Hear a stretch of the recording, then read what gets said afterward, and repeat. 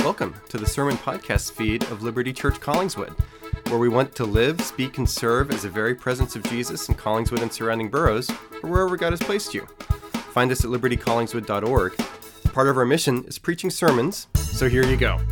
Keep in mind that these messages are designed to bring the timeless message of Jesus to bear in specific contexts to specific people. The whole eternal word, changing worlds thing. Would you hear good news here? Bon appetit! We are now addressed by the living Lord through his living word. When the boys grew up, Esau was a skillful hunter, a man of the field, while Jacob was a quiet man, dwelling in tents. Isaac loved Esau because he ate of his game, but Rebekah loved Jacob. Once, when Jacob was cooking stew, Esau came in from the field and he was exhausted. And Esau said to Jacob, "Let me eat some of that red stew, for I am exhausted." Therefore his name was called Edom. Jacob said, "Sell me your birthright right now." Esau said, "I am about to die. Of what use is a birthright to me?" Jacob said, "Swear to me now." So he swore to him and sold his birthright to Jacob. Then Jacob gave Esau bread and lentil stew, and he ate and drank and rose and went his way. Thus Esau despised his birthright. Friends, this is the word of the Lord. Thanks be to God. Let's take a moment to pray. Dear Heavenly Father, give us your Holy Spirit now, we ask, to illumine the word of God just read to us. And Spirit, as well, would you grant us faith to draw closer to Jesus here this morning that welcomes anyone and anyone to come and find the healing and forgiveness of sins and the newness of the Holy Spirit that we all need. Father, meet us now in these moments, we pray. In Jesus' name and for his sake, amen. You may be seated.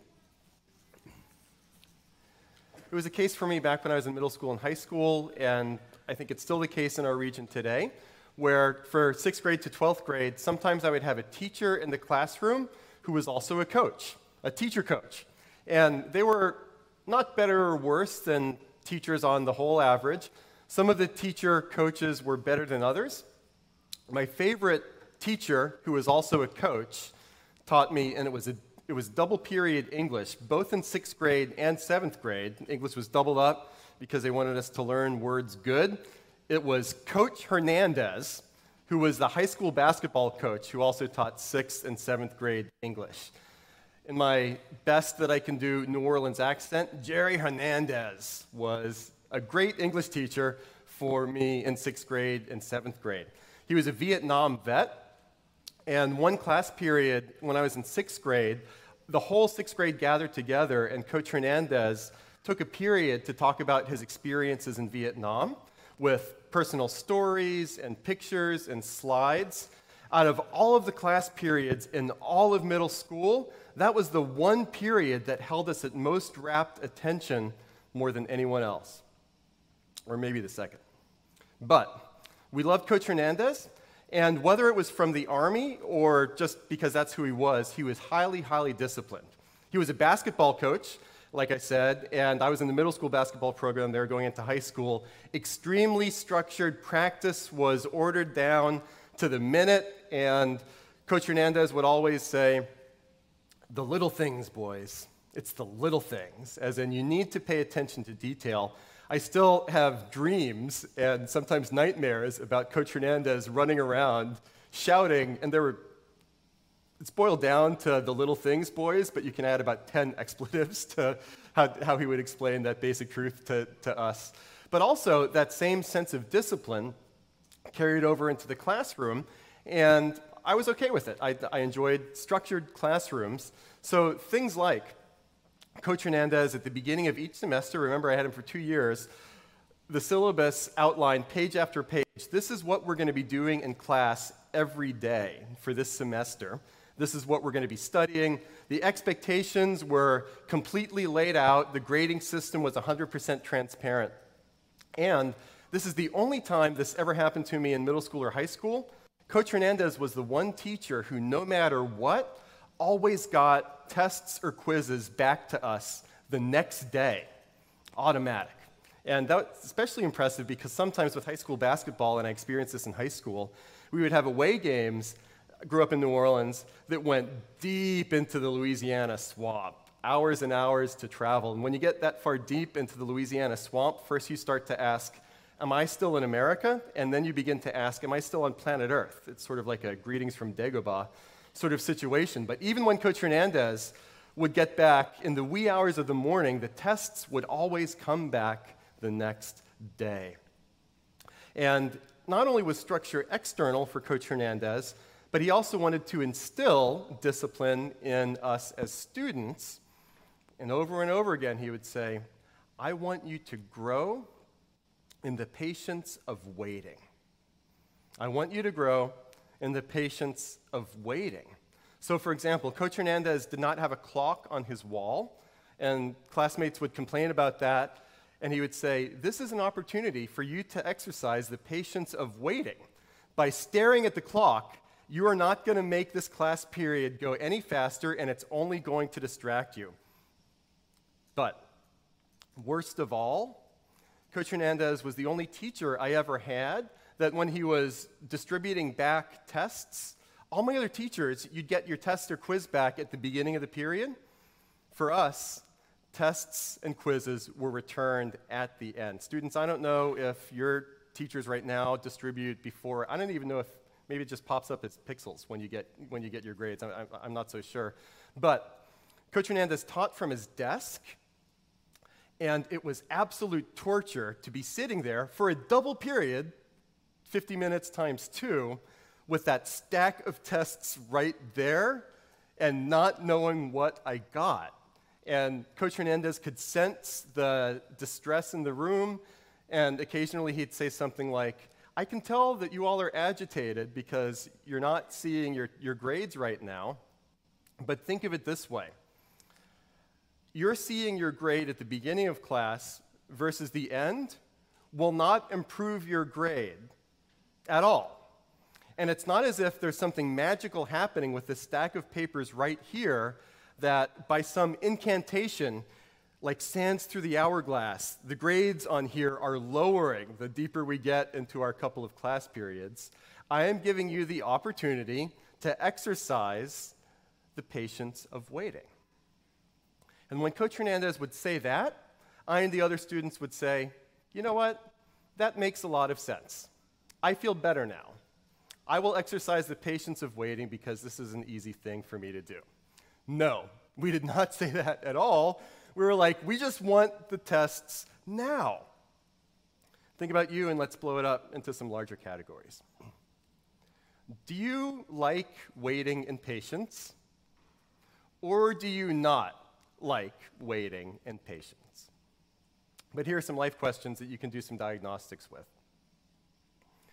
Why don't you try and think about some of the ways that your life right now would be better if either recently, today, or a long time ago, you better exercised waiting and patience? What sort of things might be better? Maybe it's financially, maybe it's relationships, maybe it's health, maybe it's happiness. But we don't like to wait.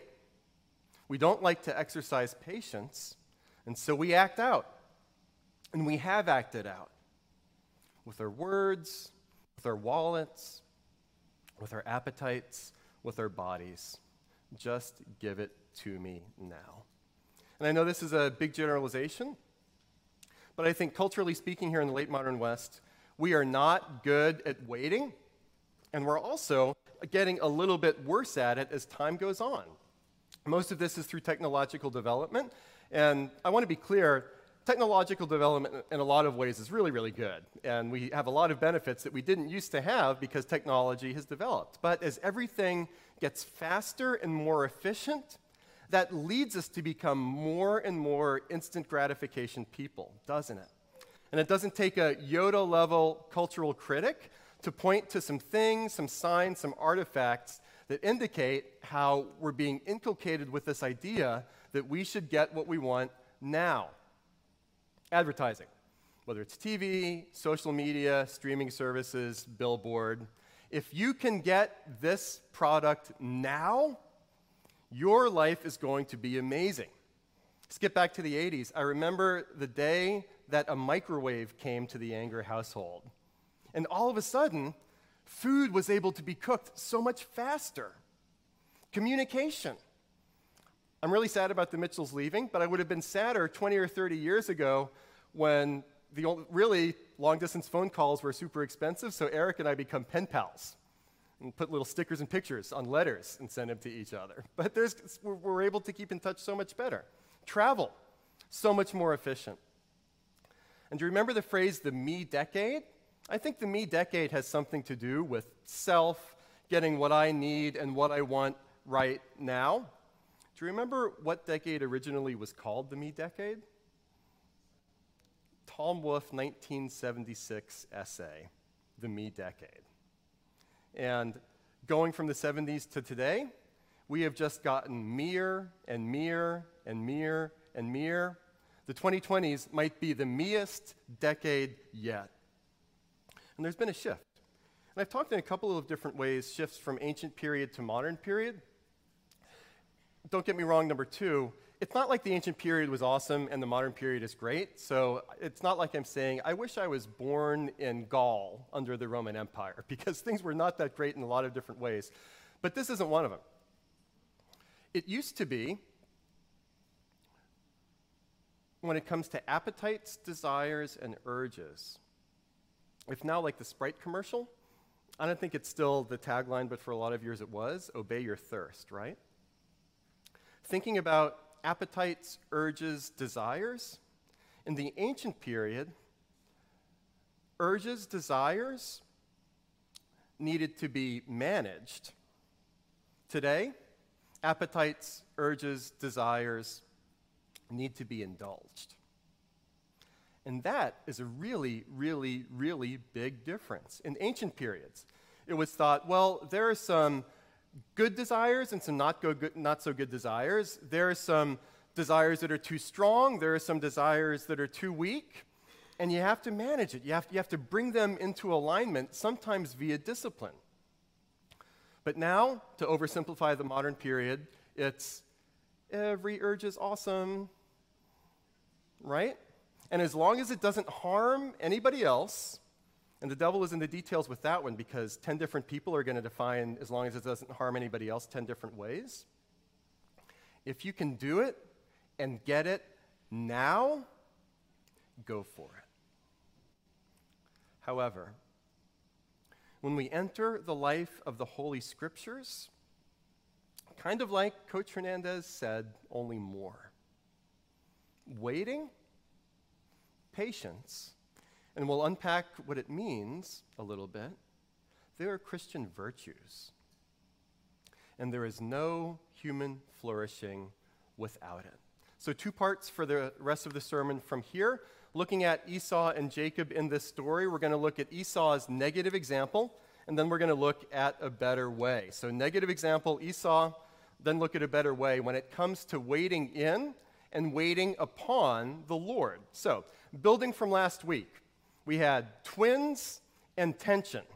Isaac is Abraham's son, and there's this line of covenant blessing that God is designing to come through this family to the nation of Israel, and then through Jesus Christ crucified and resurrected to the whole world.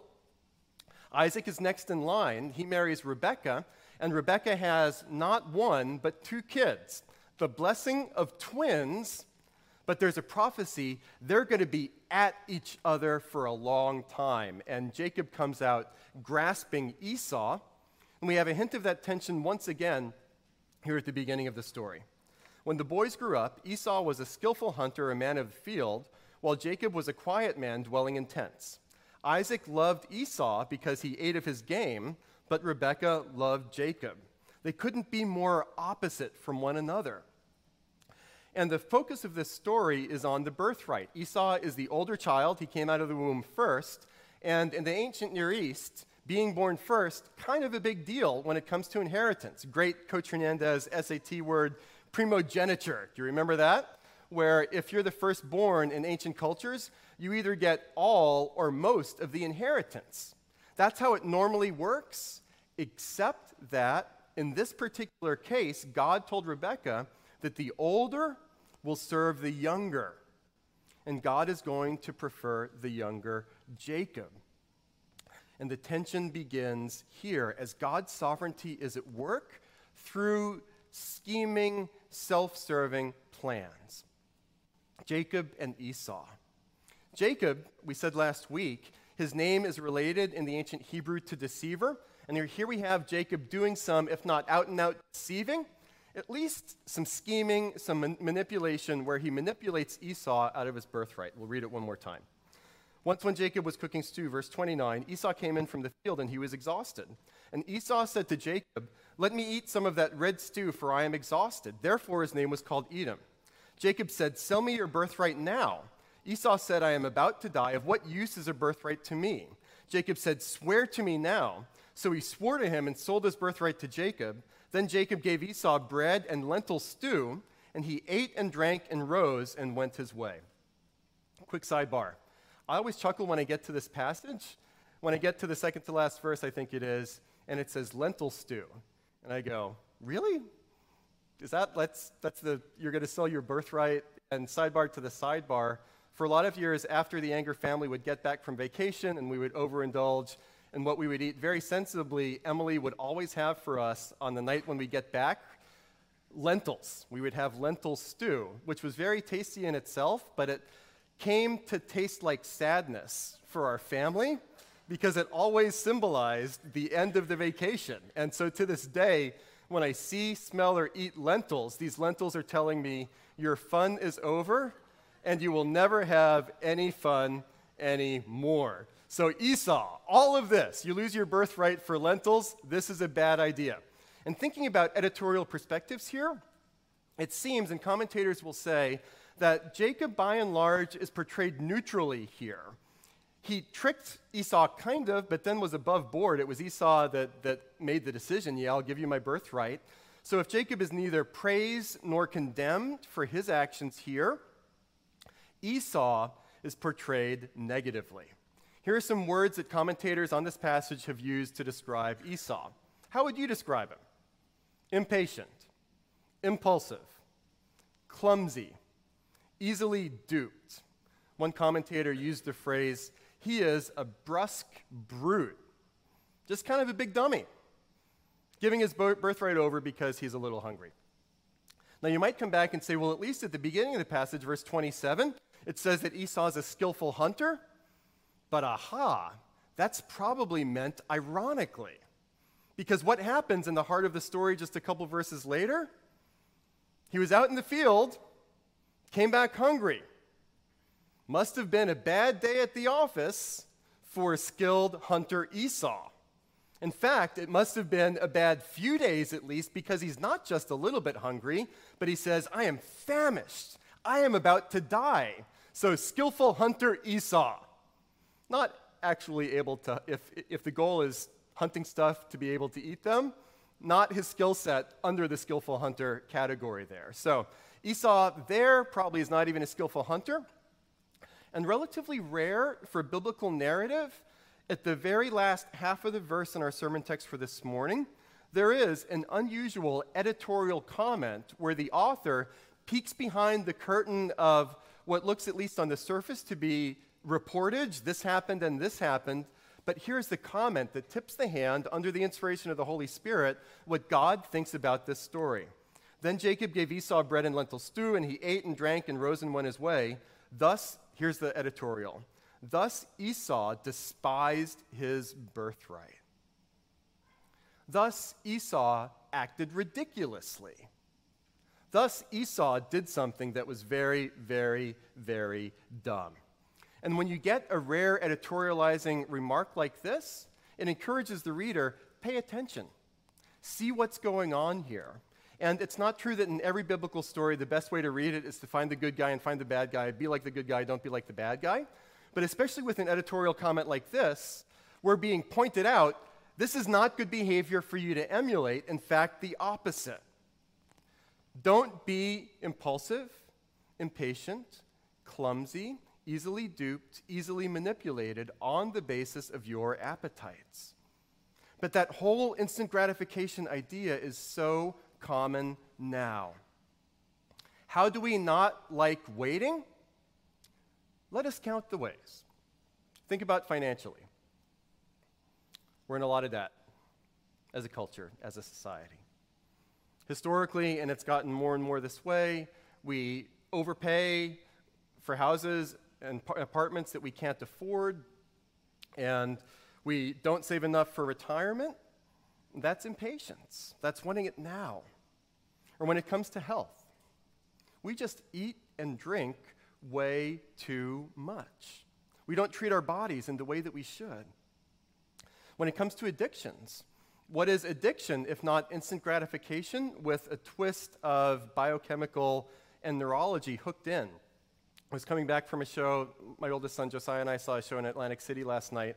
We were talking about how I've mentioned this in sermons before, how gambling companies and casinos have neuroscientists on staff that identify the exact thresholds that both maximize profit for the casinos and also maximize the dopamine hit by letting you win a little bit. That is addiction by design. But it's preying on the impulse that we want it now. Or an instant gratification impulse affects our relationships in a lot of cases. If this relationship is not fun and life-giving to me right now, whether it's a friendship or a romantic relationship, I'm out. My relationships need to be fun all the time. We'll either lash out or we'll drop off. Or when you think about sex, another oversimplification, but we're coming to a cultural moment where unless it causes harm, the idea is it's a good and healthy thing to recognize that you should never say no to any sexual impulse you have. Just say yes all the time. That's what it looks like to be a healthy person. 2 observations there. We are the first culture in the history of the world to have that view of sex. Are we sure it's the right one? And even think how this plays out in relationships and marriage, apart from sexuality questions even. What makes a legitimate or illegitimate divorce over time has shifted. So previously, if there was a husband or a wife that came to the other and said, I am not attracted to you anymore, therefore I am planning to, or I already have, begun a physical relationship with somebody else because I'm more attracted to that person. And to be sure, that's happened since time immemorial, but the wronged spouse is actually the wronged spouse. And culturally speaking, we would say that spouse has the right to come back and say, I have been wronged. It was wrong for you to do this to me. This is unacceptable. But the tides are shifting. Where I'm not saying this is to a person or to a couple, but increasingly there are more and more couples where same thing happens. Husband or wife, a spouse, not attracted to the one you're married to, attracted to somebody else, either has begun or is a physical relationship in this other direction, and tells that to the wronged spouse. Increasingly, that wronged spouse will feel 2 things at once. I have been wronged. Your behavior is unacceptable. But then there's also another rising impulse where that wronged spouse will say, maybe I would be in the wrong to tell no or unacceptable to this person that I'm married to. What if I am getting in the way of the sexual expression of this person that is not going to be my husband or wife much longer? It would be wrong of me because the truest self increasingly is the sexual self. If I really love this person, I have to let this person go for the sake of this other person's flourishing. Only to observe that the tectonic plates of the formation of human personhood are radically shifting right now. Or more practically, when you've had your Esau moments and your Esau behaviors, when you've been impatient, when you haven't waited, what's the cost? What's the damage? What's accumulated? Or flip it around, when people close to you have had their Esau moments, impatient, impulsive, saying yes to what they want too much. How have our Esau moments malformed us? When we do act out and lash out and cross boundaries and take too much too soon, do we even notice? Or does it feel normal? I mentioned a couple of weeks ago that it's messaged to us in different ways, that if you're not totally happy in every way right now, something's got to be super, super wrong, and you should freak out. But we don't have to. And there are threads of this even within Christendom, not a majority report, I think, in our neck of the woods, but if you've been in church situations before where you've been told, don't pray for patience, does that ring a bell for anybody? Don't pray for patience. The idea is, if you're praying for patience, you're not having enough faith to ask God for what you want right now. Or prosperity gospel, just name it and claim it. If you believe and have enough faith, you will get absolutely what you want. But whether religious or irreligious guys, this instant gratification impulse, God warns us against it. If we act out way too much and take what we shouldn't and act in impatience, not waiting, do you know what God does? He lets you have it. He lets you have it. If you look, for example, at Romans chapter 1, the Apostle Paul's letter to the Romans, there's this refrain later on in the chapter, and God gave them over to their sins. That's what God does. A warning also from Paul in the letter to the Philippians. This is tough but true. For many of whom I have often told you and now tell you even with tears, walk as enemies of the cross of Christ. Their end is destruction, their God is their belly, and they glory in their shame with their mind set on earthly things. And the phrases that caught my eye, their end is destruction, and especially their God is their belly. That's when we just say yes to everything, every urge, every impulse, every desire. And a quick note here, over the last few years in the church in America and in the West, there's been a raft of people deconstructing and deconverting from the Christian faith, including people that I know. And sometimes, as I hear stories just on the internet or whatever, or personal connections, I'll hear people that are walking away from the Christian faith say, well, at first I was really afraid to do that, but then when I started actually taking steps away and doing things that the Bible would consider disobedience, nothing happened, and so it just made me think, well, none of this stuff is real anyway, so I'm just going to keep doing it. But do you know what the Bible actually says when you take those steps away? What's going to happen? Nothing. God lets you have that instead of Him. But there is a better way. And the better way is to wait in and wait upon the Lord. That's where God meets you. That's where you find the living Lord. Famous verses from the book of Isaiah. This is the Old Testament, a prophet before Jesus. Have you not known? Have you not heard? The Lord is the everlasting God, the creator of the ends of the earth. He does not grow faint or weary. His understanding is unsearchable. He gives power to the faint, and to him who has no might he increases strength. Even youth shall faint and be weary, and young men shall fall exhausted. I ran a 5K yesterday, and I lost to 4th and 5th graders. But they who wait for the Lord shall renew their strength. They shall mount up with wings like eagles. They shall run and not be weary. They shall walk and not faint. Wait. And that's actually a key theological concept and term for the Christian life. After Jesus is crucified and resurrected, it's been said, we live in the already and not yet, between the ages of Jesus' first coming and Jesus' second coming. In the crucifixion and resurrection of Jesus, the kingdom of God has erupted upon the earth once again, and an era of peace and forgiveness and grace and healing has begun, and we're already there. If you're in Christ, Paul says, you are a new creation. The new creation life of Jesus is in you. But Jesus has not yet come to heal and restore and bring justice to all things. So we're living in between. A fundamental structuring principle of the Christian life, like it or not, but I hope we like it, is that we're waiting. In the passage where Paul says, okay, over here their God is their belly, but he goes on to say, our citizenship is in heaven. And from there we await a Savior, the Lord Jesus Christ, who will transform our lowly body to be like his glorious body. We're looking ahead to the not yet, to Jesus who will transform us. Or one more passage from Paul here. If I had thought of it sooner, it would have been a reflection quote, but it came later in the week. In the second chapter of Paul's letter to Titus, you can go ahead and look these passages up later. It's Titus 2:11 and 12. Already not yet.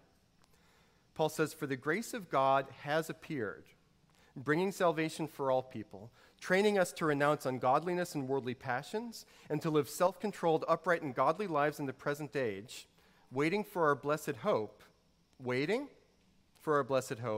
"the appearing of the glory of our great God and Savior, Jesus Christ."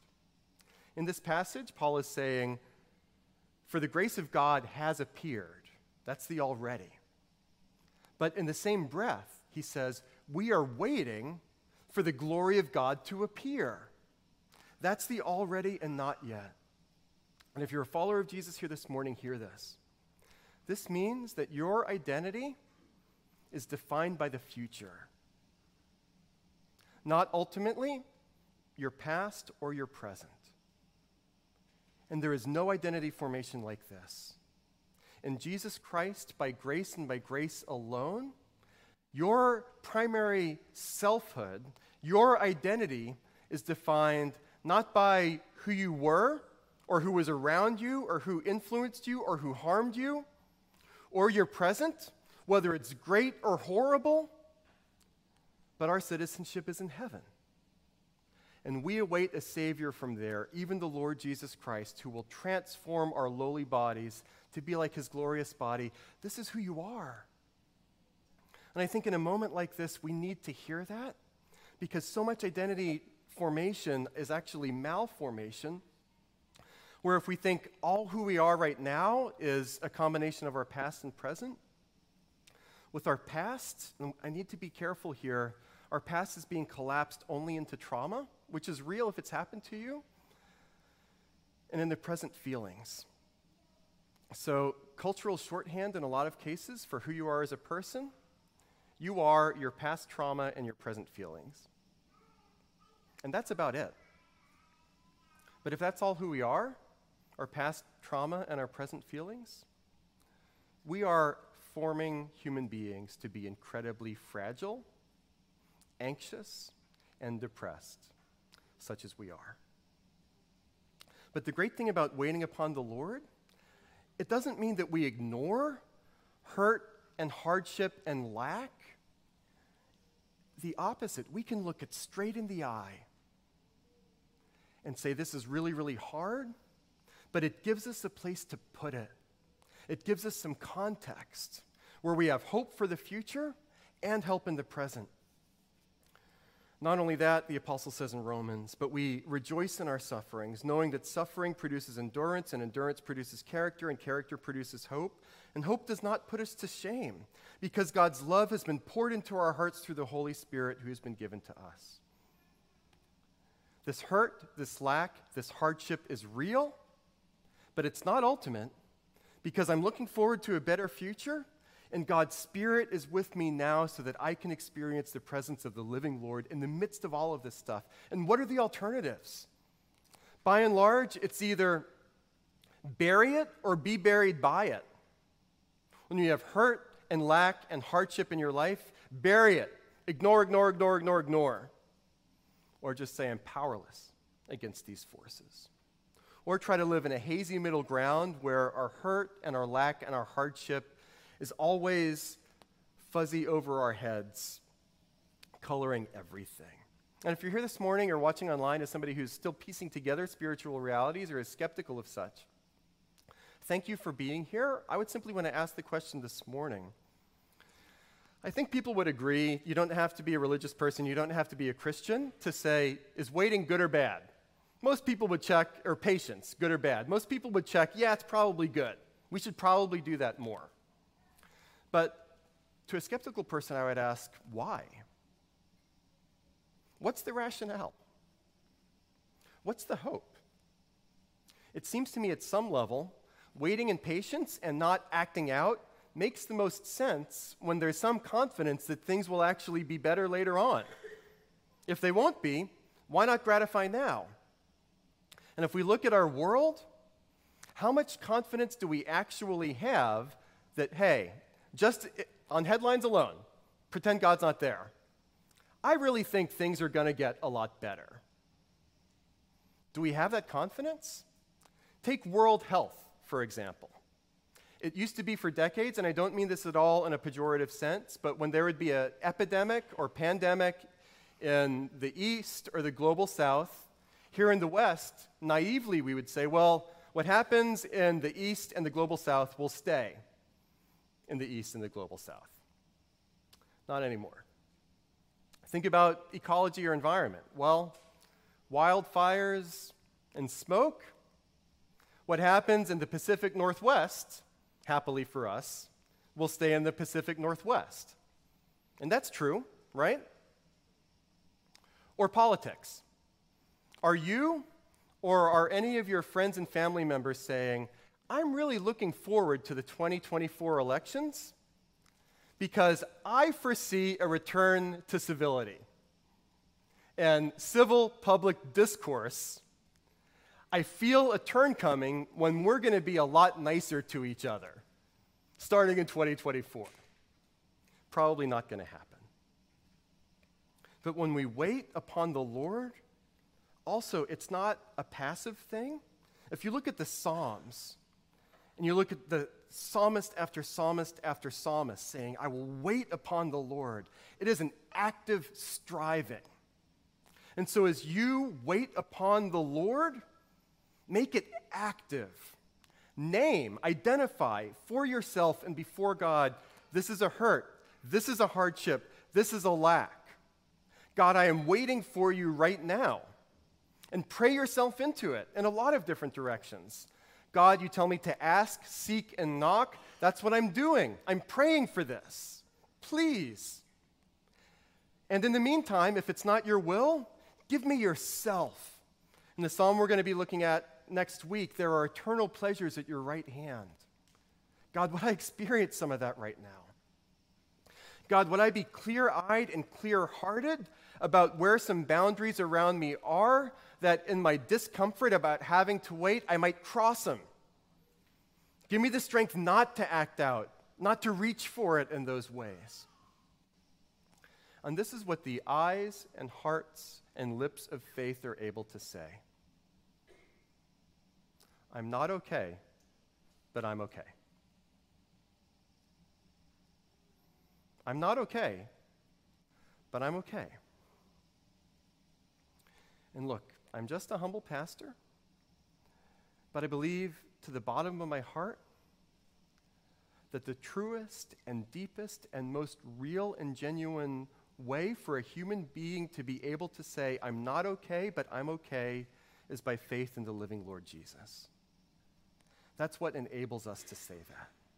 And wouldn't that be great in all of our hurts and hardships and lacks, by the grace of Jesus Christ? I'm not okay, but I'm okay. And it's not just a personal thing. It's broader. It's bigger. The already not yet of the coming of the kingdom of God, that's also all about mission and justice, because we actually know and have seen the future that God has revealed to us, that it's actually true by God's power and love alone that the moral arc of the universe actually does tend towards justice. Read the headlines, it doesn't look that way. But God has promised that it will be. And it doesn't make us passive, but it makes us active for mission and for justice and for living and for speaking and for serving. As Jesus' very presence, it motivates us to work, to strive beyond ourselves, to not only be for our own tribe, to be for everybody. Professor I had in seminary, Harvey Kahn, said this: pray between the already of the kingdom come in Christ and the not yet of the kingdom still to come in Christ. We have been waiting for the time when God comes to vindicate his people and do justice. That day has come. But the day of final, full justice still waits for the Lord to return. Until justice rolls down like water, until the earth is covered with the knowledge of God, we keep asking. Until every nation calls him Lord, we keep knocking. And this is where we'll wrap up. When it comes to seeking to wait in and upon the Lord, or more generally, wanting to wait and be patient, even if not from a faith perspective on the surface. What do you do when you fail? What do you do when it's not just all the people around you that transgressed and lashed out and acted out and hurt you out of their Esau moments of being impatient, a brusque brute to you? But what do you do when you've done that to other people? And I can certainly remember when I've done that, including to people that I love very dearly. For that, we need Jesus. And one of the ways that we can think about Jesus is the greatest waiter ever. Jesus is the greatest waiter ever. What is the Garden of Gethsemane if not waiting? Right before he went to the cross. Lord, if this is your will, take this cup from me. I don't want to do this, God. Yet not my will, but your will be done. Jesus, strengthened in the Holy Spirit, to his heavenly Father, in essence, was able to say, I'm not going to do what I was tempted to do, Jim, was tempted to do in class, where just run up to Coach Hernandez's desk and grab the test, say, I'm not going to wait any longer. Jesus was able to say, I'm going to wait. I'm not okay going to the cross, but I'm okay. Or even think about one of the taunts. After Jesus is crucified, still alive, hanging on the cross, he's taunted, he saved others. He cannot save himself. He is the King of Israel. Let him come down now from the cross, and we will believe in him. But Jesus waited there. I'm not okay, but I'm okay. And now we live as we confess every week the mystery of the faith between the already and the not yet. Christ has died, Christ has risen. That's the already, and Christ will come again. And in the meantime, we have forgiveness of our own sins for not waiting and being impatient, and all of our others.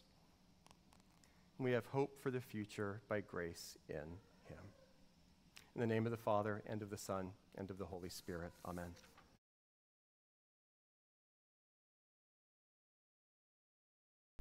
Hey, could that have been the best sermon ever?